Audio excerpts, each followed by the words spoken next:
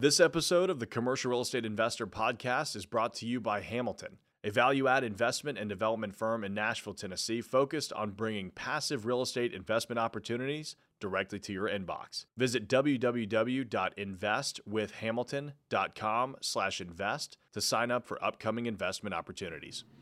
Welcome back to the Commercial Real Estate Investor Podcast. Excited to be getting back with you all today. It has been fun being back on the YouTube and podcasting train. We've actually got some more educational style videos coming out starting next week, so keep an eye out for those. We've got, you're not going to believe this because it took us forever to do it, and I also haven't been posting since like September, but we've got about 70 videos that are lined up that will be dripping out every week, along with these live streams, which is really exciting for us because I have had to spend a lot of time getting those ready for you all, but I know that everybody loves having those. Quick updates. So today we sent out an investor survey to all of those of you that are on our LP investor list. If you have a chance, please take that. We're just trying to see how much capital our limited partners are looking to invest into commercial real estate this year so that we can kind of pre-plan how many raises we're going to do. We're looking for a couple of projects, probably in the $2 million to $4 million range total. Likely in East Nashville or Madison, but we're also considering Chattanooga and the Southeast if it is a triple net investment where we can add some value to it. So if you didn't get that, go to investwithhamilton.com/invest and sign up for it. We'll get that over to you and get that underway. Today is Valentine's Day, February 14th, so I figured we'd have a fun themed episode of the podcast going into love it or leave it. You know, a couple of weeks ago, we did our Urban Land Institute Emerging Trends of 2023. I wanted to talk today about the asset classes and types that I think in 2023 are going to perform well or not. Let me know which commercial real estate assets you're looking to acquire in 2023 as we go along. It'll be very interesting to hear everybody else's perspectives. Starting off, we're going to go into office space. That is actually going to be on my leave it, in my leave it section for this episode. You know, I like office space. I really do, but I think that in 2023, it's going to be changing a lot. And unless you know how to handle the shifting atmosphere around office space, it's probably not going to make a great investment. Now, this one, just like every single other asset type on this list, will have some caveats, right? I mean, if you look at office space in Nashville compared to office space in San Francisco, I love Nashville. I would leave San Francisco.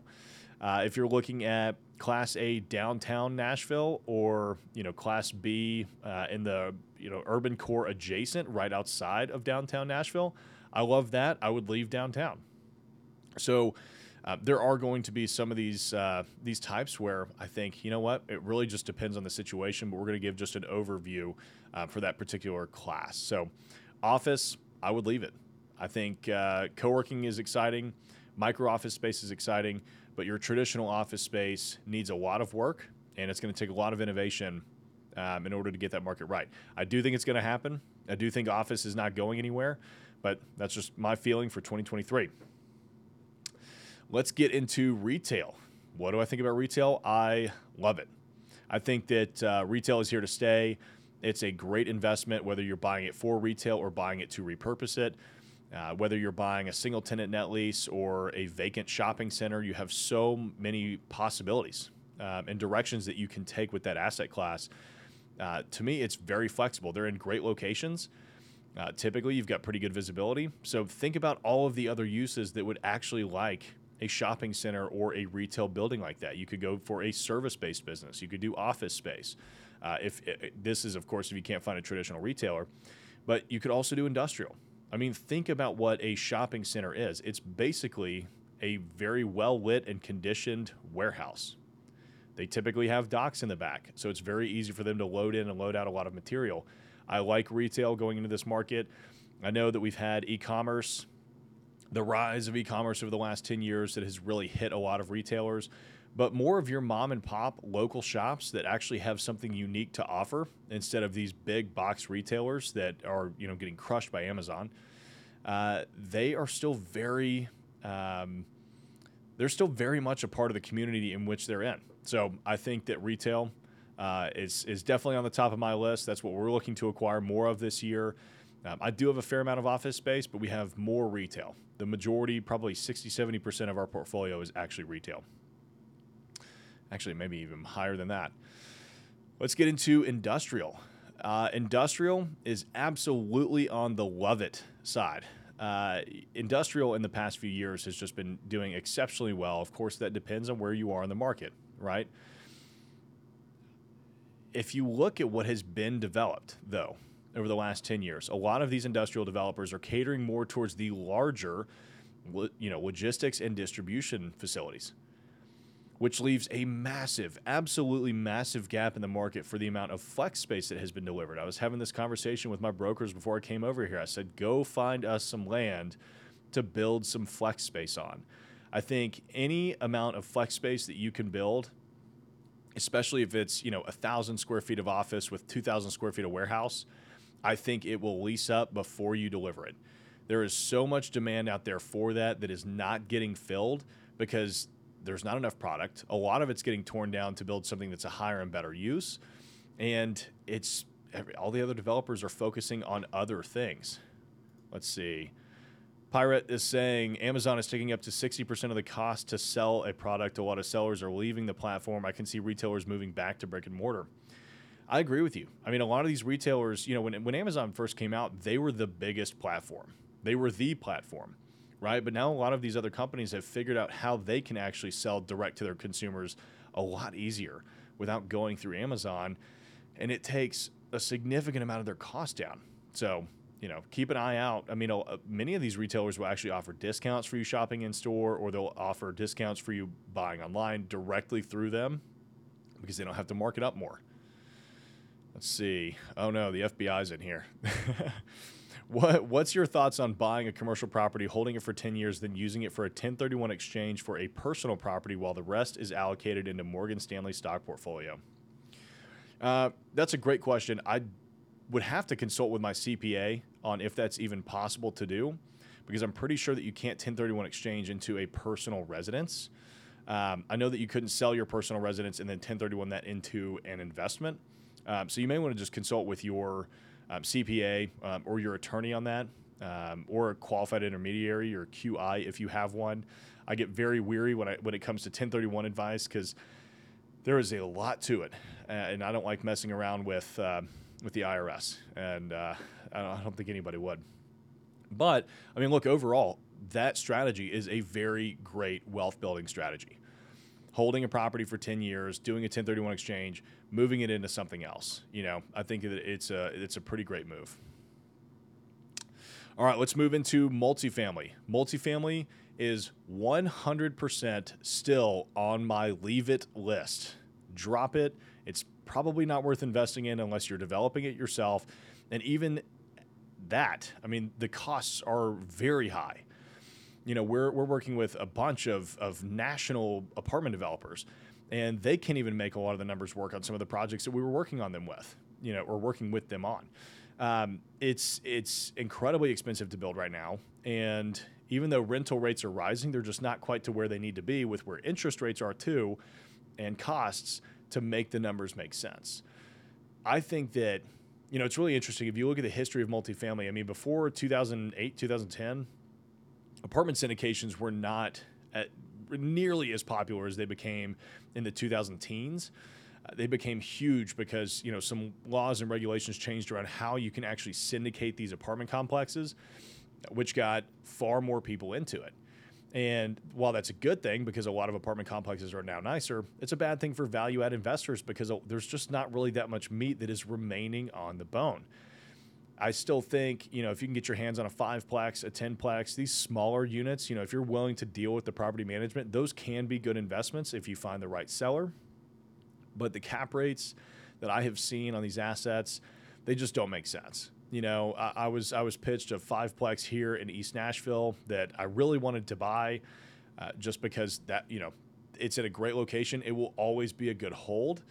But at the end of the day, they wanted a 6% cap rate when interest rates are at 6.5%. And to me, it just doesn't make any sense.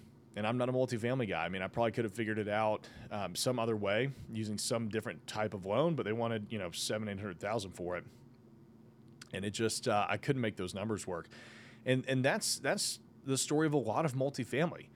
I mean, with as much capital has gone into that sector of the industry, it's compressed these cap rates down to where the returns are just almost non-existent. It makes it really, really tough to make multifamily a decent investment and get good returns on it. So I put that in the leave it pile.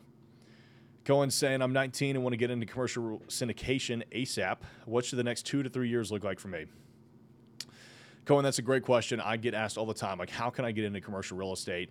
And man, the best way, in my opinion, is to go find somebody in your market or in a market that you want to be working in and apprentice under them, right? I think that as a society, we've moved way too far away from, you know, quote unquote apprenticeships. And it is a phenomenal way to just go learn under somebody. Look, yeah, maybe you're making $40K for your first 2 or 3 years, but the knowledge that you will gain is absolutely invaluable. You'll see how it gets put together. I mean, when I first started in the industry, gosh, it's coming up on 10 years, which is crazy to think because I'm not that old. 10 years ago, I got a job as a commercial real estate broker. I mean, it was commission only.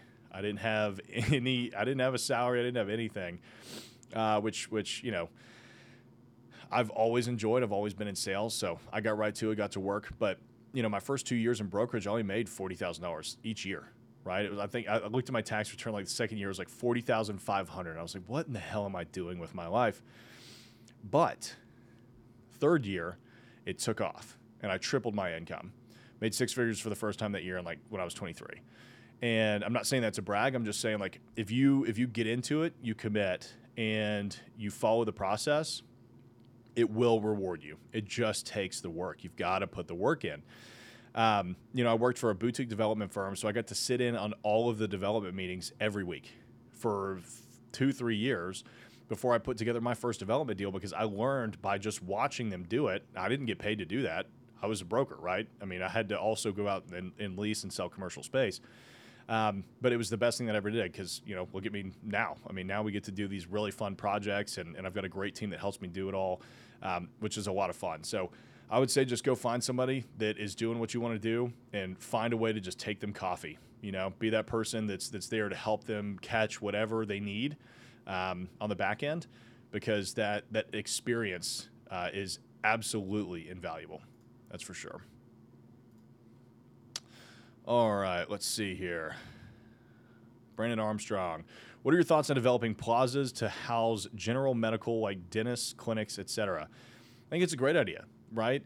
You know, not only are medical tenants, which is actually on the list, we'll get to that here in a minute. Not only are medical tenants a great tenant base because they have very strong credit and they don't like to move, but they can pay relatively high rents, right? They can justify it. But biggest thing is they never move, right? And so if you create this central plaza where you have all of these, you know, dentists, a chiropractor, you've got, you know, whatever, family doctors, anything, you name it, they're all there. It makes it very easy for them to say, yeah, I want to be on board with this because, you know, maybe the mom's going to be bringing her kid to the dentist and I'm going to pick up on that business as a chiropractor, and, you know, they'll come to me as a family practitioner. It makes a lot of sense. There's a lot of synergy there. That's actually why you'll see a lot of medical tenants grouped together within office buildings, medical office buildings, so that they can, you know, really play off of each other's clients, right? Because they're not necessarily competitive. Let's see. Pirate's saying, and rent control is spreading across the U.S. They won't ever rent control industrial, office, or retail. Yeah, I mean, you know, commercial real estate is, you don't have to deal with nearly any of the issues that you do in multifamily. I mean, multifamily, gosh, I couldn't even imagine having to, like, that's one of the biggest things, honestly, that has kept me out of multifamily. Like, could I raise capital for it and make these deals work? Yes, because a lot of people are willing to take a 6% or 8% return on their cash just to get into apartments. That's not exciting to me, but there are a lot of people that will invest in that. The biggest thing for me is, like, I don't want to deal with people's homes, right? It's you know, maybe it's a moral thing or, you know, whatever, but I don't ever want to have to evict somebody. You know, I get that they're in the wrong, right? But I don't feel bad evicting a business. Like, this is a business. You are supposed to be doing this to make money, to pay me money, to be in these spaces. And, I'm trusting that you're going to go do that. That's why I'm giving you my space. To me, I know it's the same principle on the residential side, but it's somebody's home. I don't really want to deal with that. FBI, thoughts on industrial real estate? I feel like that's the one market I've never seen go bad. Commercial had its moments, as did residential, but has there ever been a downfall in industrial? Actually, there was a downfall in industrial when we had the, when what was it? The Atlantic trade bill passed, and we started exporting a lot of our industrial out to China, Mexico, some of these other countries. That actually caused a pretty huge crash in the industrial market. That's why you'll still see to this day mills, warehouses, stuff like that, that used to be these massive manufacturing facilities that are still vacant. But I will say, yes, they're far more steady than most others. I would say be very careful getting into industrial real estate in terms of the price point.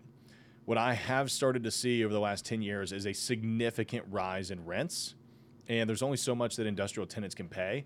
And now I know that that's a factor of how expensive it is in the demand, but traditionally, historically, industrial real estate is not that expensive. And now we're seeing rates competitive with retail. Could there be a point where industrial rates actually surpass retail rates? I think that that's possible, and it's a really interesting thing to think about. What if industrial becomes more expensive than retail real estate because everybody's focusing more on delivery and logistics? It's certainly a possibility. It's very interesting to think about and see where that could head. I love industrial. Typically it's not the highest and best use for a property. So a lot of your competitive properties where your tenants would potentially be looking to lease are getting torn down. They're just not in the market. They're not in the market anymore. Cohen is asking, can I be that person for you? That's great, man. I love the verve to get in here on the podcast and ask that. But man, DM me on Instagram. It's right there on that side at Commercial in Nashville, and let's talk. I'm always open to talking to hustlers. All right, let's get into our final main category, which is hospitality. That is your hotels, motels, Airbnb. This may surprise a lot of you, depending on which side of the pandemic you've been on, but I love it. I think that I think there's a massive opportunity in the hotel industry, especially if you're buying in the right areas, right? Again, getting back to our caveats, I don't think Chicago is a great area to be buying a hotel right now. I don't think that California or New York is probably the best place to be buying a hotel. However, if you're buying in the Sun Belt, right, that's all the way from Arizona, New Mexico to Georgia and Florida, and anywhere in between, I think that those are great. You've got a lot of people that are wanting to get out and go on vacations, and those are typically where they're going to go, those areas, those warmer climates. So, I think that they're very interesting. Denver's pretty cool, right? I mean, I think of when it comes to hospitality, what are the cool destinations that are going to be kind of, that are going to draw people without me having to worry about it too much? So, fortunately, Nashville is one of those. That's why we're building a hotel right now. That's why we're under contract on a second hotel. I just think it's very interesting. And, a lot of people back when the pandemic hit, you saw hotels get crushed. That is the one thing that you really have to watch out for when it comes to investing in commercial real estate or hospitality specifically is, if you get a down economy or another pandemic happens, you could lose 100% of your tenants. I mean, I talked to hotel guys that were like, yeah, we went from, almost full occupancy to zero, like literally zero people coming to the hotel, and we had to figure out what to do to keep the lights on. And that's crazy to me, right? And so, when we go into those, we're very conservative. We make sure that we have a healthy amount of cash set aside just in case. You don't want to overdo your distributions to your investors just because you're feeling good, because you never know what can happen, right? So something to keep in mind. Brandon's asking, what's the general loan look like for new construction? Are they charging 10% plus interest rates at 30 years, or is it typically a 2-year loan? Are there ways to get creative with lenders? if you're talking to people that are charging 10% plus, I would walk away, walk very fast. Typically what I'm seeing right now is somewhere in the like 6 to 8% range. I know that's not very far off from 10%, but we just got some quotes in the 5.8 to 6.5% range, right? They're typically on a 20-year amortization. If it is a fully amortizing note, typically what you will see on a construction loan is that it is interest only for a certain period of time. We typically try to get those loans in the interest only time frame between like 18 months and 24 months. Sometimes banks will do like 12 to 15. You just got to really work with them to try and push that, because you don't want to be paying full principal and interest while you're not even delivered yet, right? So they typically won't amortize them. You'll just be paying interest only. So, 10% interest is not the worst if you're paying interest only. It's just a much higher interest rate and something that you're going to have to, throw into your underwriting to see if it's going to work. But no, 30 years, a 30-year amortization is very rare in commercial real estate. You can typically achieve that on, super Class A properties with like a life insurance debt policy. But usually what you'll see is 20 years, and sometimes you'll see 25. Right. I mean, we've got a couple of deals where we have a 25-year amortization that really makes the deals cash flow well.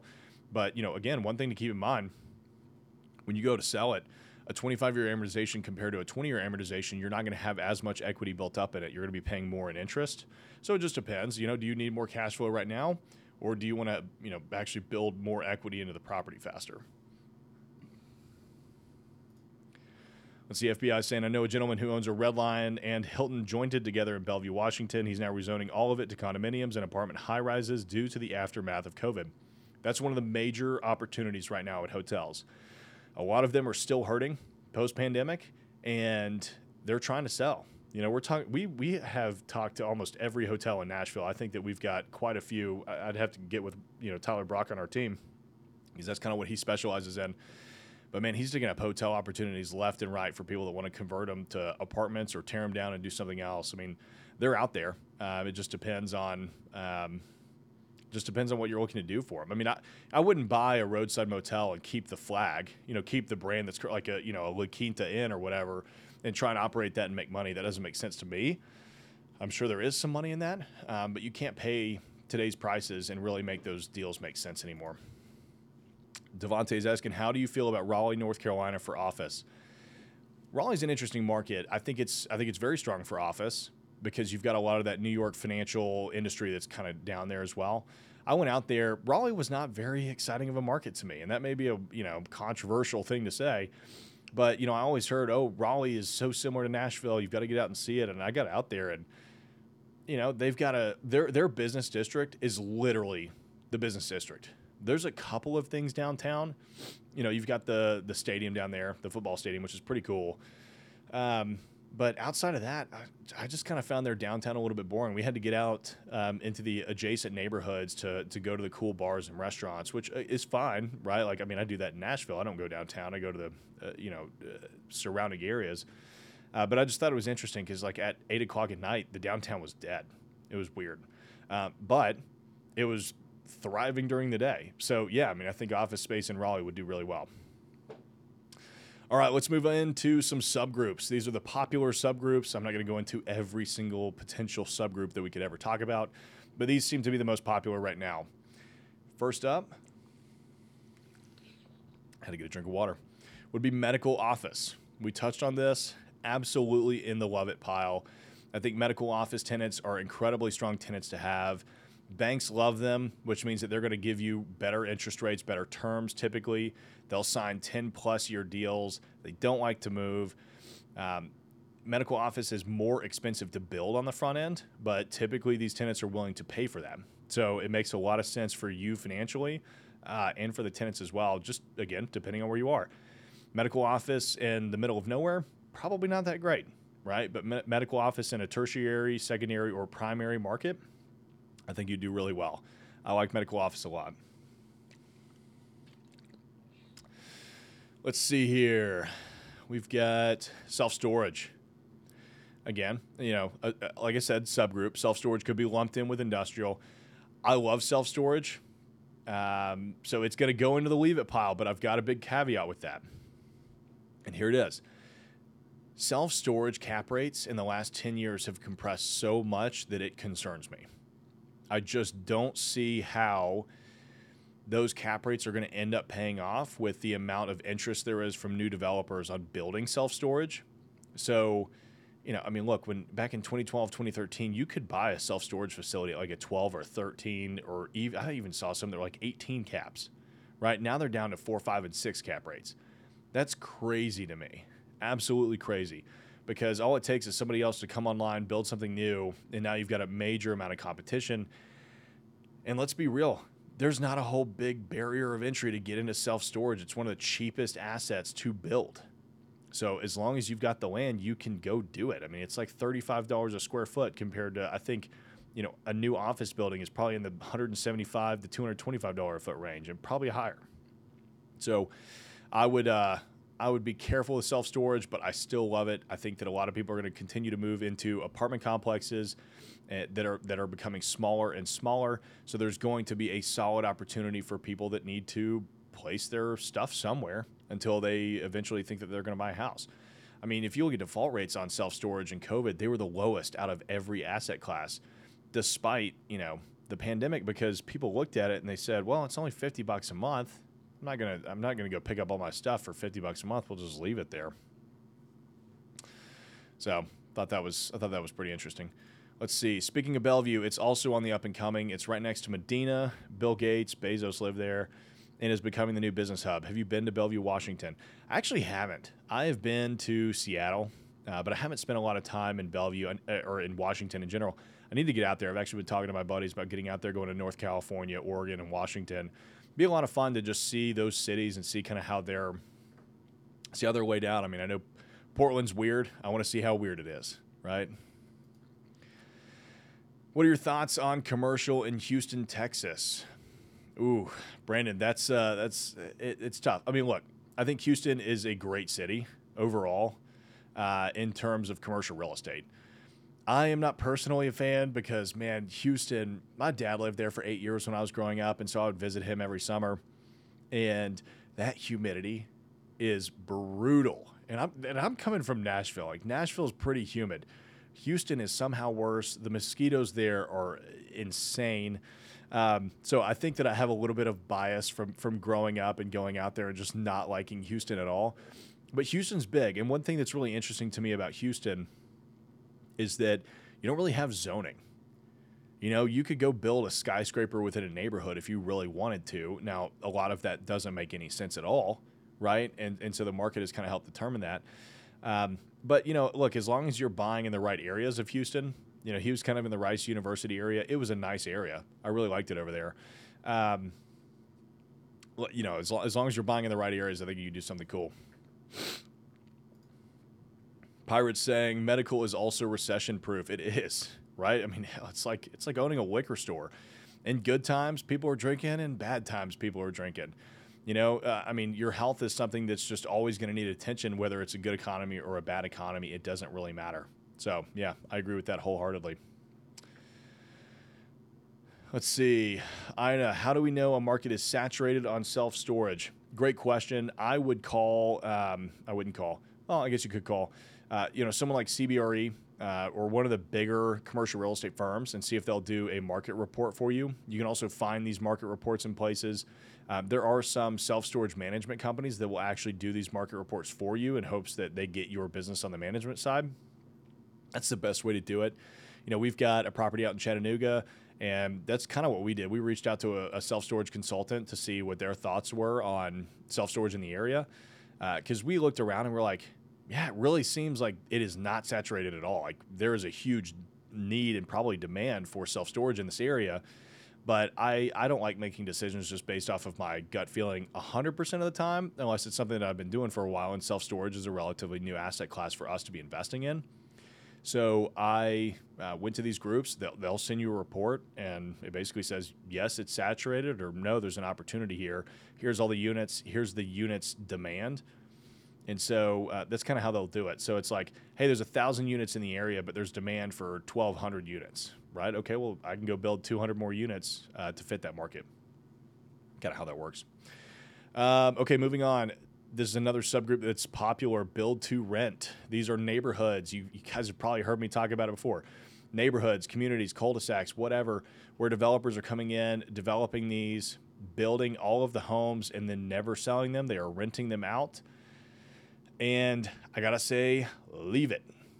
Maybe there's some money there. Cap rates have gotten pushed up. So values have come down on these assets, but there are still big buyers out there for them. Overall, I mean, again, maybe this is an ethical or a moral thing for me. I just don't believe that the home ownership opportunity should be stripped like that. I think that it actually creates a lot of problems for the market when people cannot buy single-family homes.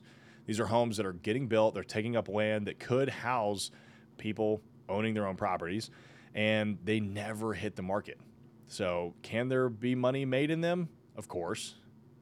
There probably is a good amount of money, but I don't want to be the guy that's stepping on other people's American dream just to make a dollar. Everybody's got their own little quirks, right? That's one of mine. Cohen's asking if I can walk y'all through my most creative deal. Cohen, happy to do it. Let me do this last one, and then we'll dive into that because I think that'd be interesting. Would love to hear your questions on that. Final one is, and this is not really a subgroup, but it is a type of renovation or development, and that is adaptive reuse. I think adaptive reuse, especially with where interest rates and construction costs are, which makes it very cost prohibitive to go do anything new, adaptive reuse is going to be incredibly popular in 2023 and is certainly in the love it pile. I think any opportunity that we can take an existing building and renovate it and bring it back on market. I mean, one, not only is that more green, but two, it kind of helps maintain character in neighborhoods, especially if it's an older building that is actually contributing to the character of the neighborhood. But it's a lot faster. It's so much. It can be cheaper. Sometimes it's more expensive depending on what you're doing, but it's a lot faster than having to go develop something completely new, put all these plans together, go ground up. I mean, sometimes with these buildings, you can literally just throw a new HVAC unit on the roof, replace the windows, replace the lighting, and you're done, right? And you can do that in a few months. So I love adaptive reuse. I think that should definitely be in your love it pile for 2023. So Cohen, getting back to your question, walking you through my most creative deal. I've done a couple of videos on this one before. I still think it probably is our most creative deal. And maybe you could clarify what you mean by creative, because there's several different ways to get creative. Of course, there's the financing, acquisition, capital raise side of things. But I'm thinking you mean like actually doing something creative on a project. And if I'm wrong, let me know. But we took a 6-bay car wash in East Nashville and converted it into 5 micro restaurants and a bar. And that was an idea that I had during the pandemic. My brokerage was getting a lot of calls from restaurants that they wanted, micro space. They wanted a kitchen with no seating, basically. And I kept having to tell them, hey, that doesn't exist in Nashville. That's just not really a thing around here. It is impossible to find that. I'm sorry. I'll keep an eye out in case something comes up. And we'd been working on this project. It was a 6-bay car wash for the previous owner. At the time, my property management company managed Airbnbs, which we don't do anymore. I could tell you all about that another time, but that's a nightmare. And they were planning on doing 6 Airbnbs in the stalls. And it was really interesting because if the building got torn down, Metro Nashville was going to condemn 20 feet of right-of-way. Well, this is a 0.1 acre lot, very tiny. I mean, if you look up the Wash in East Nashville, it is a postage stamp of a lot. We have like 3 parking spots for six concepts. So if they condemn 20 feet of right-of-way, there'd be nothing useful there at all. And so we had to work within the existing walls. And the previous owner had looked at office and retail, and it wasn't really exciting to them.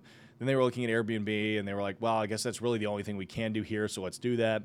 And so, but then the pandemic hit, right? And so they put that project on pause. And I was driving by one day. I'd just gotten off the phone with another restaurant group telling them, hey, sorry, these micro spaces don't exist. And I looked at the car wash. I was like, man, wouldn't that be weird if all those bays were little restaurants? And at the time, ghost kitchens were like the big thing, right? Everybody was talking about ghost kitchens because that's how restaurants were kind of solving their issues. I was like, that'd be really interesting if we had like retail facing ghost kitchens. That'd be pretty cool. So called my architect. He said, yeah, we can do that. And we're off to the races. I mean, we had that fully leased within 2 weeks of announcing it. And it's been a very successful project ever since. So the Wash was by far my most creative project to date, I think. Brandon's asking, how can we help you? Is there a way we can send you deals to potentially partner on? Yeah, love it, man. Look, we're always looking for really good deals. If you find triple net investments, mostly in the Southeast and the Sun Belt, we're always willing to look at those if they're, 8%, 10% cap rates or higher, which I know can be tough to find, or anything that you find in the Nashville area or Chattanooga. Those are very interesting markets to us. So we're always looking to look at deals out there. But yeah, there you have it for this week's Commercial Real Estate Investor Podcast. Hope you guys liked this episode of Love It or Leave It. Let me know in the comments what you are going to love this year and what you're going to leave, because that's really going to determine your success in commercial real estate in 2023. I'll see y'all next week. Thank you for listening to the Commercial Real Estate Investor Podcast, brought to you by Hamilton, your resource for passive real estate investment opportunities. Visit www.investwithhamilton.com to start building your passive real estate portfolio today.